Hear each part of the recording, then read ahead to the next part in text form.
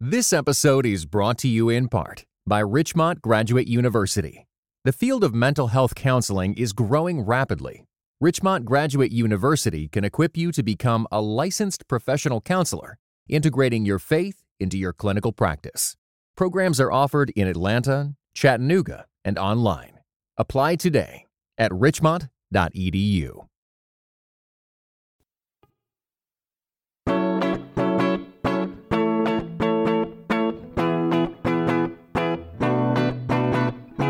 You're listening to Seeing and Believing, a film and television podcast that searches for the sacred on screen. I'm Kevin McLenithan. And I'm Sarah Welch Larson. And I have to ask Sarah one question. Do you know Kung Fu? I've been looking forward to this discussion, Mr. McLenithan, for a very long time. I look forward to our impending fist fight in the bowels of a subway station very soon, Sarah. Oh, excellent. Just so long as you're out of bullets, I think we'll be good to go. I'll pack my cool sunglasses, and that's all I need. Excellent. Well, listeners, in case you couldn't tell, this means that we are reviewing the new Matrix movie that has just hit theaters in HBO Max. The Matrix Resurrections is Lana Wachowski's new addition to the hallowed action franchise, and we're going to be taking a long look at it this week.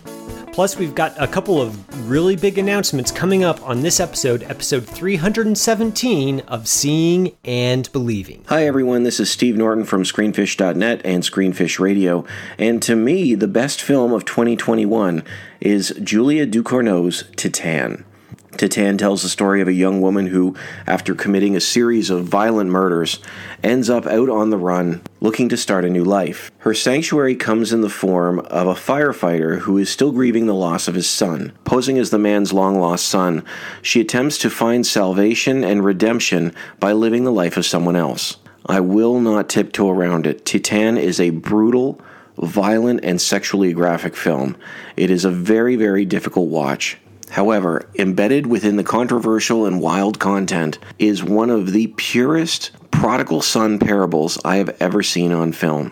Although the finale is absolutely insane and bonkers, there is a picture of grace and beauty that is absolutely stunning.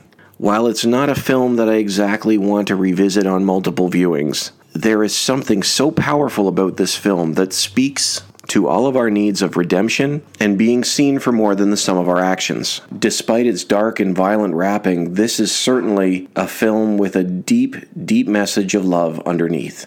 Thanks so much, Kevin, and for everybody for including me and having me on. Thanks so much to Steve Norton of Screenfish for sharing his pick for the best movie of last year.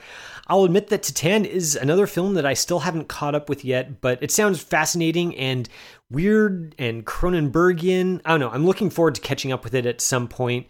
And after our top 10 episode last week, Sarah, I think we both have a pretty lengthy to-watch list in front of us. We definitely do. Last year just feels like it was so stacked, and there were so many movies that just came out in the last month, 2 months. Titane was one of those movies that was on my watch list that I just never got the chance to get around to. So hopefully in the coming months, I'll be able to catch up with it. We might have a chance to, who knows, we might even have a chance to talk about it briefly on a future episode. Speaking of which, Sarah, you are going to be on future episodes. We did tease this last week for eagle-eared listeners, but Sarah, I'm really happy to announce, is going to be stepping in as the new permanent co-host of Seeing and Believing. It's been really a lot of fun, Sarah, having you on the last few episodes. And I don't know, I think that we make a great team, and I'm looking forward to doing many more episodes with you in the days to come. Dynamic duo. I am very excited to be joining you here. Thank you for inviting me into the recording booth. And of course, vampire rules apply. I'm sticking around here. Hopefully the vampires are more like the What We Do in the Shadows vampires versus, like, I don't know, Dracula. But I guess only time will tell. As long as you remember that we're werewolves, not swearwolves. This is still going to be a family-friendly show. So. I will try to keep the cussing on a firm leash. All right. Well, that's good enough for me. Listeners, we are really happy to be making this announcement, and we do have a few other new additions to the show coming on down the pike, so please keep tuning in and listen up for those. There are exciting days ahead for the show. And if you ever feel like helping support us as we launch off into these new endeavors, you can always head on over to our Patreon page and shoot us a few of your hard-earned dollars. It really helps us not only continue to keep the lights on, keep Jonathan paid and happy and all that good stuff, but it also helps us give you a little bit of swag yourself. For example, a personalized recommendation list, or the opportunity to dictate one movie per year that Sarah and I have to review on the air. All those are possibilities for our faithful patrons. If you head over to patreon.com/seeing_believing_podcast, you can check out more details. And if you feel like it, sign up. But for now, let's turn to the matter at hand, Sarah. We are going to be, to borrow a phrase from the Outer Limits intro, moving into a realm not of sight and sound, but of mind. We are going to be talking about the new Matrix movie. This is a movie that, at least for me, the announcement of it came a little bit out of left field. After the Matrix Revolutions so many years ago, I was thinking that Neo's adventures with Trinity and the gang, so to speak, had been laid to rest, and that the saga had closed. But Warner Brothers had other plans. The Matrix Resurrections picks up with Neo apparently still in some sort of simulation, this time as the well-respected game designer of a game trilogy titled The Matrix, in which the events of the original trilogy play out in video game form. Neo, this time, of course, going by his more earthbound name, Thomas Anderson, is not sure if what he has put into the game are fragments of real memories or simply artistic inspiration or manifestations of some mental illness. But he soon finds, thanks to some renegades who break him out of the simulation, that yes, indeed, he is the erstwhile one known as Neo, and he needs to rescue Trinity from the simulation as well. Now, Sarah, that's just a bare plot synopsis, and that doesn't really give a good idea of everything that Lana Wachowski is up to with this picture. This is by far the most meta-fictional of all of the Matrix films, and there's a good deal going on here in terms of Wachowski's feelings about franchise filmmaking, about the nature of storytelling, fiction, and about what the artist's role is in playing to an audience and maybe subverting expectations when necessary. So a lot going on, and as I recall, you had this movie at your number 10 spot of the entire year last year. So I'm really curious to hear you expound on that in a bit more detail now that we have an entire episode to talk about it at length. So let's jump right in. What was it about the Matrix Resurrections that you appreciated so much? And what did you find of particular note in this one that you didn't necessarily find in previous installments? Well, you mentioned the meta-textual nature of this movie, and that was one of the first things that stood out to me, because this is not remotely a subtle movie. I don't think the Wachowskis have ever actually made a subtle movie, so I wasn't really looking for subtlety, but I was kind of struck by just how overt a lot of the allusions to the original trilogy were. And I actually have a pet theory that, depending on your feelings about the sequels to the original Matrix, you will either like or dislike The Matrix Resurrections. I happen to be a bit of a sequels person, at least to a certain point. I truly love The Matrix Reloaded. I think it's a fantastic movie. Matrix Revolutions, a little bit to a lesser extent, and I guess we can get into that if we need to. But because I appreciate those movies, I think I have an appreciation for The Matrix Resurrections, largely because this is a movie that really doesn't give a rip about what you think about it. And that's one of the things that I admire about it so much. And I think that the Matrix sequels, which both came out, I think, within like 6 months of each other in 2003, have been really widely derided, I think, as attempts to expand on a universe that was already kind of perfect with that original Matrix movie in a way. And I agree with most people that the sequels are not as good as the original. It's kind of hard to beat the original because it's just such a perfect movie. But they do an interesting job of expanding the world in unexpected ways. And I think that that's what I was really looking for, was an unexpected revisit to this particular world in a way that widens its horizons a little bit.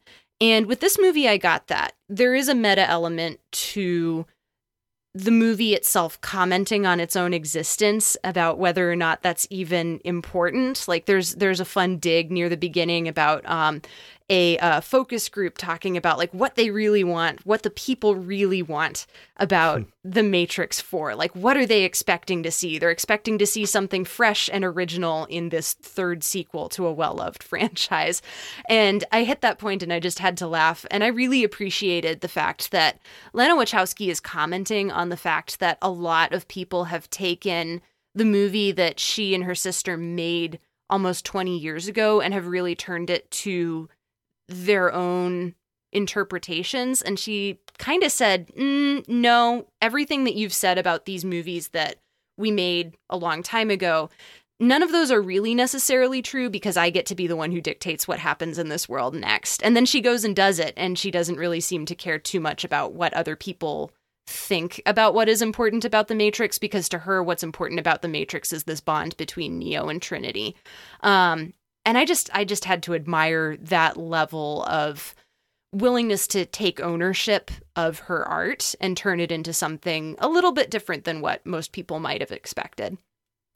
That's a good defense of it. I'm glad that you kicked off the episode, because I find I might have to be the buzzkill on this one, and it makes me sad because I do think that's a very spirited defense of it, and to some extent I agree with a lot of what you say. But to return to your original theory about the opinion of the two original Matrix sequels being a bellwether for how you'd react to this film, I think that holds true for me as well. I like Reloaded pretty well. I think it's flawed and it starts to sort of eat its own tail a little bit to its detriment towards its end. But I think for the majority of its runtime, it's just a crackerjack action picture and does a better job than I might have expected in drawing a new story out of what seemed like a really tight, self-contained narrative in the very first Matrix movie. The Matrix Revolutions is where they really lost me, though. I think that there's a lot of diminishing returns in the Wachowski's approach to this sort of sci-fi story where it's all about, truth versus lies and what the nature of choice is and freedom and all the philosophical baggage that goes along with those questions. There's diminishing returns in digging deep into those questions while also trying to be a big blockbuster experience. And I think that really kind of those two gravitational forces end up pulling Revolutions apart at the seams. And I think that's a little bit of what's going on here with the Matrix Resurrections as well. I think the metatextual aspects are fun, but they're not. It's a little bit of an odd film to talk about because it almost feels like it's in two halves. The first half is all about sort of the metafiction, and in a lot of ways are kind of almost a manifesto. Or at least Wachowski sort of thumbing her nose at the suits at Warner Brothers, saying like, "You want me to make a Matrix sequel, franchise sequel? Okay, I'll give you one, but you're not going to like the kind of one that I give you." It reminded me a lot of the those gags in The Simpsons where they talk about the Fox network and make jokes at their patrons' expense. And I think so there's that half. And then the second half is much more about the relationship between Neo and Trinity, which was really nice to see. I think that if I think back to my initial experience with the very first Matrix, the relationship between them was one of the things I really keyed into the most emotionally through the whole thing. So even though the action sequences were awe-inspiring, I think the thing that stuck with me was sort of the final scene where Neo is essentially resurrected by Trinity's love. And it's nice to see the franchise rediscover that as the beating heart of the story, more so than the philosophical claptrap in this latest installment.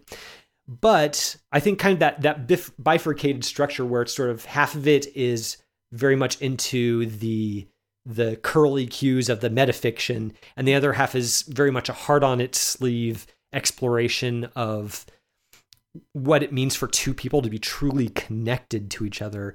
I don't think they mesh all that well together, and trying to spackle them together with some action sequences, it feels like the movie's heart isn't in it and doesn't really know quite what it wants to be. Ooh. Which, to be fair, Lana Wachowski didn't necessarily want to make this movie, so that's understandable.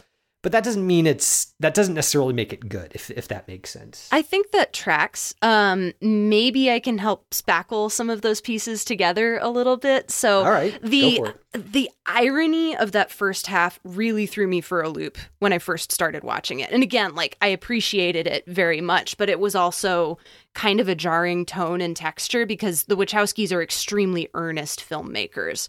I think they always have been. And for this movie to kick off with a lot of like almost biting the hand that feeds them, saying like, hey, Warner Brothers wants us to make this movie, like almost literally word for word, and then saying, okay, fine, you're going to get your Matrix movie. I think that layer of irony really only shows up when the characters are plugged into this new version of the Matrix. And then once they get out of the Matrix, that irony kind of disappears. And so the way that I was reading it was, this is the Matrix as Web 2.0. There's this layer of irony. There's this layer of, we know everything now because we just have it all at our fingertips. So we're going to be really smarmy about it. And watching that first half of that movie, especially on my second pass through it, really honestly felt like scrolling Twitter in a way. Like there's a lot of repetition. There's a lot of the same jokes over and over again.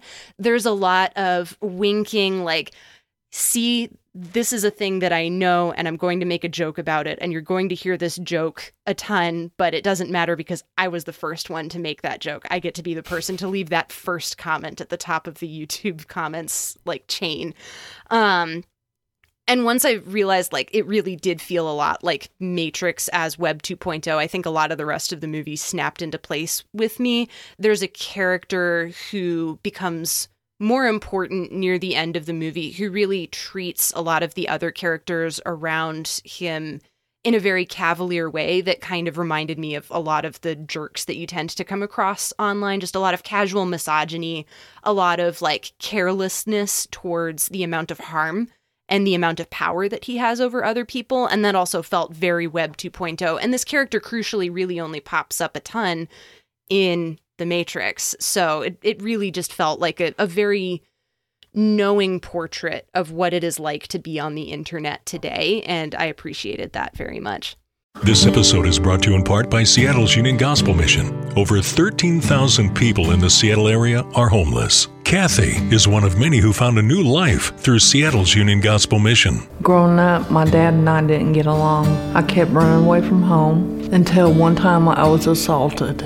After that, I carried a lot of pain inside of me, and I was doing a lot of drugs. I became homeless. It's taken me almost 40 years to get the healing I needed, but all along, God was looking out for me. He led me to the mission, and the mission has helped me in all kinds of ways. I've learned how to set boundaries and say no.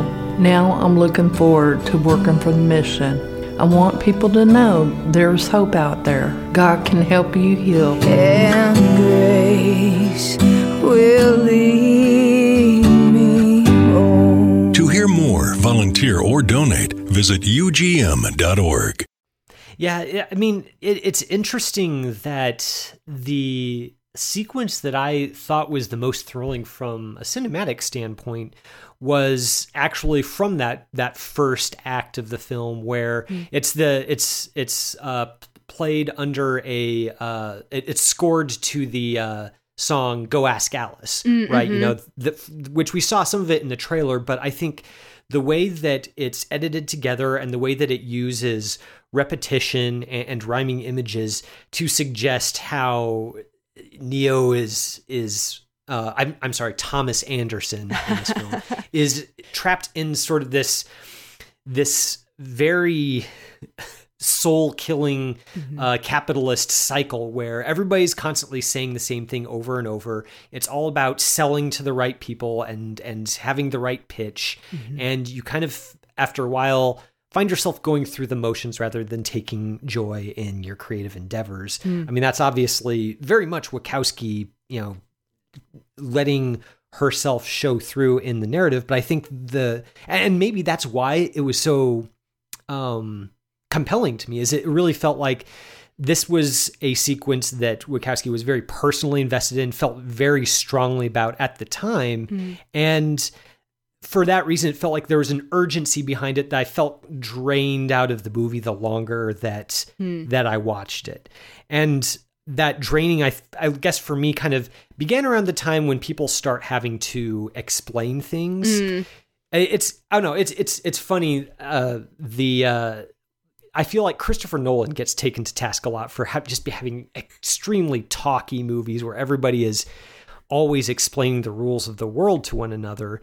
And yet he's a very cold filmmaker, very different from the way Lana Wachowski, or at least latter-day Wachowski, makes her films. And yet they kind of feel like two sides of the same coin when it comes to exposition, where they want to make sure that everything is sort of laid out in some fashion. And I don't know, after a while, it feels a little deadening to me.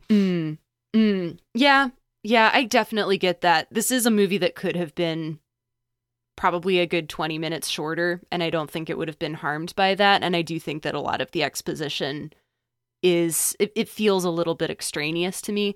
And at the same time, I don't know how you get all of that information out naturally, at least like in this particular world, because the original movies are also extremely talky too. Like even the very first one, the vast majority of the action, other than, you know, the gun fu and the kung fu, is Lawrence Fishburne explaining what's happening to Keanu Reeves, or Hugo Weaving talking about how much he hates living inside the prison of the Matrix as well. So I get that. I feel like it is still of a kind with the rest of the Matrix movies, partly just because they're partly because they're really all just kind of talky movies, but I also get the frustration there too. Well, it's strange though, because you're right that there's lots of exposition and talking in the other Matrix movies, but I think back to that first scene where Morpheus is talking to Neo in the very first Matrix, where he talks about, you know, it's all about turning a human being into this, and he holds up a Duracell battery right up to the camera. And there's something about that exposition out, and it might just be because this is just a completely new world that we're discovering for the first time. But I'm wondering if maybe it's just a filmmaking issue where the performances and the writing and the filmmaking in that first movie's sequence was just so crisp and well done that maybe I was looking for something similar in this one and maybe wasn't finding it. But I don't know if that's necessarily true as I'm talking about, because it's not as if this, you know, Wachowski is directing on autopilot here. So I'm having a hard time putting my finger on exactly why one feels magical and the other one feels deadening. And I don't know, I'm coming up maybe a little bit blank on that, but it's hard for me to deny either way. Part of me wonders if it's because the original movie in any series is kind of by nature going to be the most simple out of all of them. Like if you have a sequel, you do have to add something new. Otherwise, what's the point and why are you telling this story? So I don't know if that's necessarily the factor that's at play here, but it does feel like the rest of the Matrix movies in particular are really focused on branching out and spreading out into like more and more heady concepts. And I think the thing that I like about the headiness of this one is this is a movie that is a challenge to binary thinking and to just like choices that aren't really choices. A lot of characters will say outright, like, red pill, blue pill, not much of a choice really, is it? And that's something that I really liked. Like there's a moment about midway where you realize that like the characters who were the bad guys in the original 3 movies like was very cut and dried. And in this one, it's not necessarily like if you look at a character, you're not necessarily going to know if they're a bad guy or not. And I really kind of liked that added nuance to this story. It just felt a little bit more like something that could hypothetically happen in the real world, as opposed to just like the good guys wear white hats and the bad guys wear black hats and everybody's going to roll into town and have a showdown. Or happen to be robot squids, you know. Mm-hmm. Yeah. Either way, it's pretty clear. Yeah. Yeah. Yeah. I did find that the sequence where Keanu Reeves' character ends up in the human cities of the post-apocalyptic future were some of the most interesting, partly because of that dimension that you were talking about, where there is a little bit more nuance to it, other than sort of like a Terminator franchise sort of machines bad, humans good kind of thing, where it digs a little bit deeper into the psychology of conflict, of what living in constant fear for your life and living in a state of war can do to a person. When Keanu Reeves' character meets up with somebody who we know from the first trilogy, but don't necessarily recognize because she's so much older, there's a really nice scene where she tells him about the experience of living through the initial war with the machines and how even now it's hard for her to get used to the silence. It's hard for her to get used to not necessarily waking up every day in fear for humanity's existence, and the lengths to which she goes in order to preserve that peace simply out of fear for what she might lose. I found that to be very compelling. I'm curious to know what you think about, you mentioned earlier about the direction and the acting and just how pure they are in the original movie. And I was curious to know what you thought about the acting, in particular Keanu's acting in this movie. Did that work for you, or was that something that felt a little bit too broad, or how did that work? I thought the performances were pretty strong, almost across the board. I think that Reeves gives, it might be my favorite of his outings as Neo. I think that there's I've never been a huge fan of his performance in the initial 3. I just don't know that there's a whole lot that he's doing that's interesting other than being an action star in those. He's fine and gets the job done, but I think in this movie Neo feels like a person more than a pose, if that makes sense. He's not just playing sort of an action hero who's got kind of a streak of anti-authoritarianism as we meet him in the very first movie. He's playing somebody with history, with wants, with regrets, with some wounds in himself that he can't quite put his finger on, but he knows that he feels deeply every day. I think that I was actually kind of surprised by how much I liked him in this movie. I think that he does an excellent job. I also want to give a shout out to Yahya Abdul-Mateen as Morpheus 2.0. So good. I wish he was in the movie more. I mean, the thing about him is he's the movie really sparks to life he brings such a great, unique energy to all of his scenes that it makes me wish he were in the movie more. But then on the other hand, I don't quite understand what the movie is doing with him on a script level. So it's a situation where I kind of like the component pieces of the movie, but I don't think that they're put together in a particularly in a way that works particularly well. But I'm curious to know your thoughts. Yeah, it is kind of a fragmented movie. And this is the thing that I'm the most conflicted about, even though I am much more positive on this movie than you are, I think. I love everything that Keanu Reeves is doing here. And I am on the record as just being a person who loves his work in general, physical and not. I think that he's actually capable of a lot of subtlety that a lot of people tend to overlook him for because they know him either as like Ted. People know him as Ted from Bill and Ted, or they think of him as just as Neo saying "whoa" for the first time when he finally figures out like what's going on in the Matrix and what he's capable of. And yeah, I agree with you. There's a lot more weight, I think, and a lot more. It feels like he's playing tired in this. And you kind of feel the weight of that tiredness in a way that I wasn't really expecting to feel. And I appreciate the way that he kind of just allows you to sit in that feeling and in that emotion. And I kind of wish almost that the movie had slowed down a little bit, like maybe a little bit shorter, maybe a little bit more slowed down, giving you a little bit more of a chance to just sit with this character instead of having things explained at him. So yeah, I do share quite a few of your frustrations with this movie. I was just able to, I think, overlook a lot of them because I was just so happy to see these characters on screen again. Well, to your point about Reeves, he does something. I like his physical acting in this movie when he squares up with a foe in this movie, where he kind of like, gets into the kung fu pose and gets ready to fight.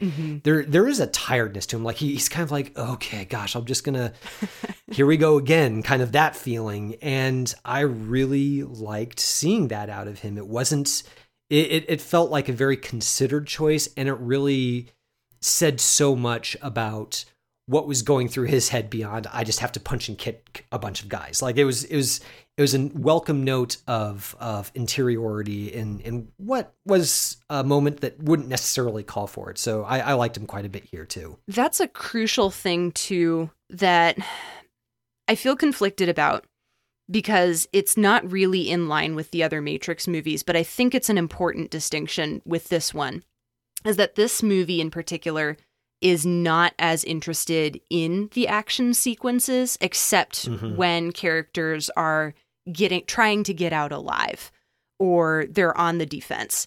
I don't think Keanu Reeves picks up a gun at all in this movie. He just doesn't do it. He might not do it in the sequels either, now that I think about it. He's definitely more of a defensive character when he's fighting. He's working to preserve life and not take it. But this movie does not, I think, show the fight sequences quite as well as its predecessors do. Even The Matrix 2 and 3, there are some very memorable fights. And in this one, I didn't quite get the same thrill from watching like fist fights in this movie as I did from its predecessors. And I think that's kind of the point, is that you're not supposed to enjoy watching people beat each other senseless. I think you're supposed to feel a sense of grief about that and a sense of relief that they're able, like when they are able to get away. So that was something that it stood out to me, and I'm still kind of chewing on it. And I think that's one of the other things that I like about this movie, is that I am still chewing on it even after having seen it a couple of weeks ago. I've just been thinking about the way that the movie shows Jessica Hennick's character, for example, Bugs, just jumping off a building to get away from some pursuers, and the way that the movie films her in motion as she is trying to preserve life, much more so than it films her trying to take it. And that's just something that really stuck out to me. Yeah, the action sequences are, I think it might be a combination of the two. I do think that Wachowski is very intentionally going for something with these fight scenes where it's not about the bang bang punch punch of, for example, the lobby scene from the first one. There's much more thoughtfulness behind how violence is used and when and by whom. That said, I do think that a lot of the weakness of the fight scenes does come down to the filmmaking. And if I knew more about the technical aspects, like, cameras and shutter speeds and whatnot, I would be able to say exactly how. But just looking at the way slow motion is used in some of these, it just looks chintzy. And it's not because of the cinematography necessarily, because it's all lit really beautifully. It's all in the framing and the specific ways in which, I don't know, the footage is edited and sort of zhuzhed up maybe in post-production. Again, if I knew more about the technical aspects of filmmaking, I would have the actual vocabulary to describe it. But I think that you can tell in those scenes that Wachowski isn't really interested in the action scenes the way that she was when making the original trilogy, which is fine, but it almost makes me wish that maybe she had just found another way to make a movie like this that didn't rely quite so heavily on, sequences that go on for as long as these action sequences do. Well, definitely a lot to talk about either way. And you're right, Sarah. I think that there is a lot. This film is the sort of film that is deceptively sticky, and there's a lot to chew on with it. So I'm glad that I had the chance to see it, and I'm interested to know if any of our listeners have also had the chance to see it, what your thoughts are. It is streaming on HBO Max currently, but it is leaving that service at the end of the month. So if you have access to it now's your chance to check it out. If you don't want to check it out in the theater, the theatrical experience, if you can see it safely, might be preferable because it is one of those big spectacles. But either way, it's probably worth seeing. Well, that is our review of The Matrix Resurrections, and that'll probably close out this episode as well. Sarah, I'm looking forward to our future episodes, and I'm especially looking forward to something we're going to do in the future that is going to take the place of our recommendations segment. Longtime listeners know that the end of the episodes where we would offer a recommendation from the world of television or film for you, our listeners, to check out. And we're going to continue something in that spirit, but we're going to put a little bit of a spin on it here for the era of Sarah Welch Larson. So I'm really looking forward to unveiling that in the coming weeks. Looking forward to that as well. Yeah.